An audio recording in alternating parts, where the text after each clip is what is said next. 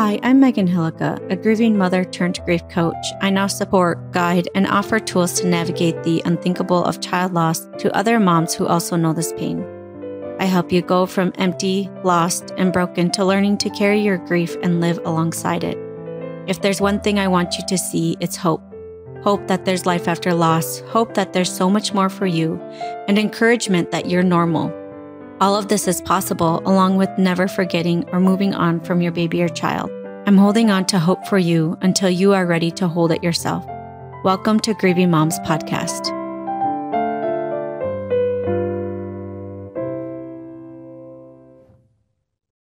Hello.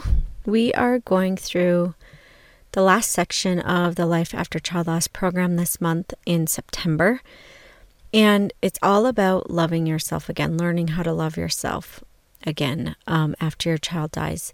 You get free access to the Life After Child Loss program when you join Grieving Moms Haven. So when we talk about learning to love yourself again, it's about kind of how after your child dies, you become a different person. And so often, mothers tell me that they hate their lives and they hate themselves. And there's a lot of reasons for that. I see this over and over again, how harshly these moms judge themselves in their grief. They are doing it wrong. They're not enough. They wonder what's wrong with them. And it goes on and on and on of how they put themselves at the bottom and underneath it all and believe they are not worth the effort or that they don't deserve to be taken care of. And I want to put a stop to this belief that you are not worth it, because you are. You are completely worthy and matter as you are. But I know just me saying that won't help change this belief or experience for you. So I want to share a little bit about the ideas inside of this section to help guide you through this. And I want to say this as well, that I can share information and you can learn all these things. But as you learn them, and if you don't put them into practice, nothing's going to change. So either putting it into practice on your own and not just learning all the time, or joining Grieving Moms Haven, or coming to my in-person retreat in October, or doing one-on-one work, or something that is helping you actually implement this stuff instead of just learning and not doing anything with it. So the first part of this is that there is a few different parts of who you are, who you were, who you are now, and who you want to be. And you have to grieve who you were. There is no going back to who you were before your child died. There's a before and an after when your child dies. And who you were before and who you are now. And if you're anything like me, I longed to be who I was before. I cried and cried when I look at pictures of myself laughing. I believed that I will never feel happy again. I would never have that kind of joy again. And I would say it's okay, and it's actually even necessary to grieve this part of you. That part of you died when your child died. That part is gone. Then there is who you are now. This is who you are experiencing yourself to be right now. Maybe you don't even know who that is anymore. You don't even know yourself anymore. You might look in the mirror and you don't even recognize yourself. This is where you have to be okay with being exactly where you're at. Grieving, being, learning, having compassion for yourself in your journey.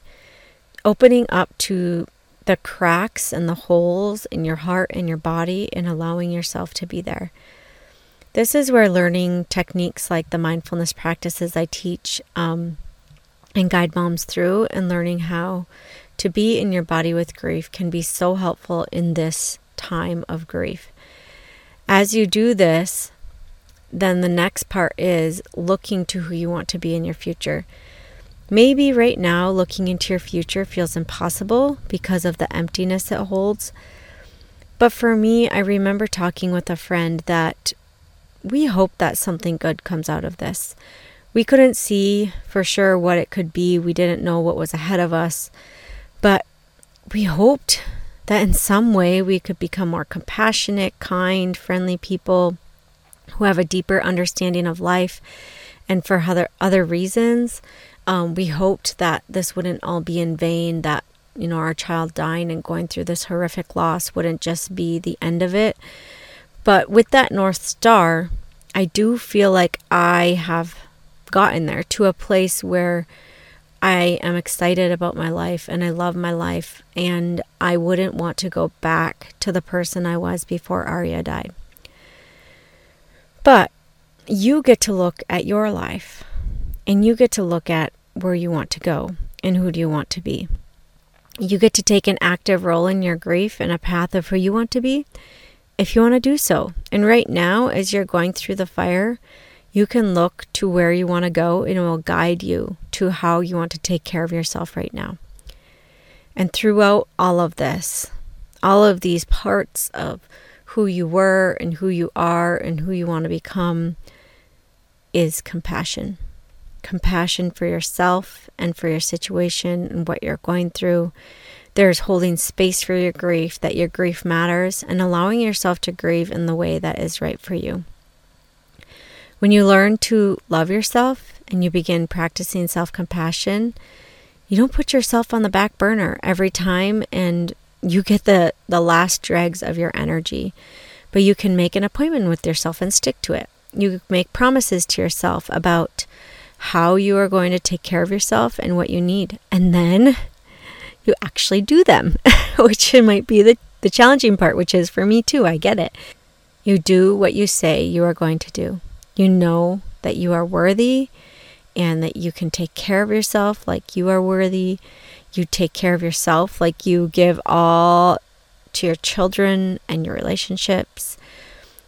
When you learn how to love yourself, you learn that this is not selfish. It is not selfish to take care of yourself, but compassionate and caring for yourself. And by doing that, you are also caring for the ones in your life. Because when you take care of yourself, everyone in your life benefits from you taking care of you. So I want to give some ideas here of kind of learning how to love yourself again, or practices you can implement if you feel like this is kind of a part of your journey that you are looking to go into now. So the first one I want to share is writing down some affirmations. And these can be like, I am learning, I am opening up to, like those kind of statements, but I am learning how to love myself. I'm learning how to take care of myself. I'm opening up to the idea that I am worth taking up space. You can choose 10 or so, and then I want you to choose one of 3 ways. You can either write them every day, you can record yourself saying them and listening to them, or you can say them to yourself while looking in the mirror. Each has a different level of intensity, and so do which one feels best for you.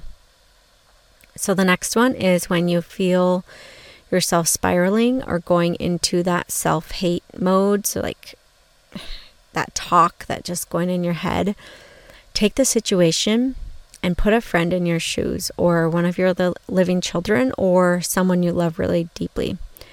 How would you talk to them?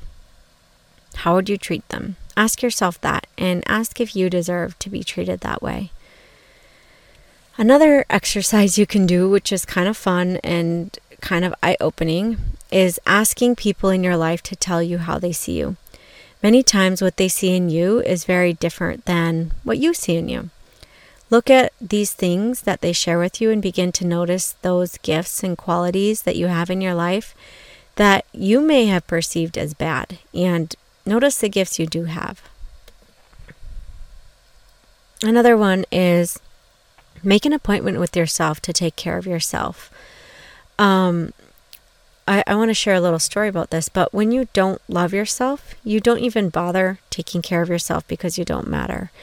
So when you make an appointment, like if you schedule an appointment with a doctor or with a therapist or with a friend or with a loved one, most of the time we hold ourselves accountable to that appointment, even if we don't feel like it, even if we're like, oh my gosh, it's just too much, I can't do it. We like force ourselves to go because we feel committed to that person. What if you can make an appointment with yourself to take care of yourself Because most of the time we think we're too busy or we don't have time, but really it's you standing in the way of you, that you are not making that time for yourself. And so if you can make an appointment for yourself, like you matter, making sure that you show up for that appointment for yourself, doing whatever you want to do, like taking care of your physical appearance, but also your mental and emotional self. So you could put in your appointments, making time to do tapping meditations or mindfulness practices, yoga, breath work, journaling, brain dumps, whatever helps you the most, because only you can take care of you, and you get to make that choice to start now. And so I hope you will. I really, really hope you will. And the last one I want to share is to start paying attention and just kind of become mindful of the mean girl in your head.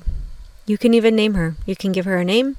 That way you can begin to separate from her, noticing her and being like, oh, here's so-and-so again, telling me I'm worthless and that I shouldn't bother. But I actually don't listen to them anymore. So thank goodness I don't need to listen to them. So I hope you will at least try one of these things that I shared with you. Or better yet, just come join Grieving Moms Haven and really begin to implement these things. But take one of these things and just start to open up that compassionate, caring love for yourself. I know how dark it can feel, and how when your child dies, it can feel like, what's the point? Why bother?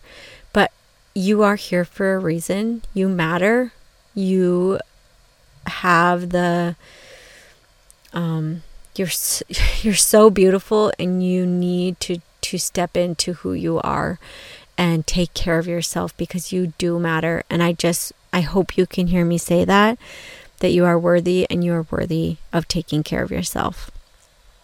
If you have been listening to this podcast and you have gotten help, if it's saved your life, like many of you have messaged me and told me this, I want you to know that this podcast is just the tip of the iceberg in how I can help you.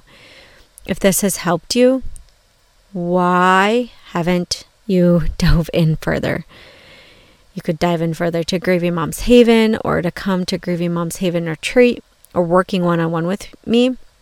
I promise you, if you have noticed changes with this podcast, going deeper with me will help you on a whole new level. And why not get help and guidance in what is the hardest and most challenging thing you can ever go through? I always create this podcast with you in mind, that you would learn even one small thing that could help ease the pain of grief for a moment.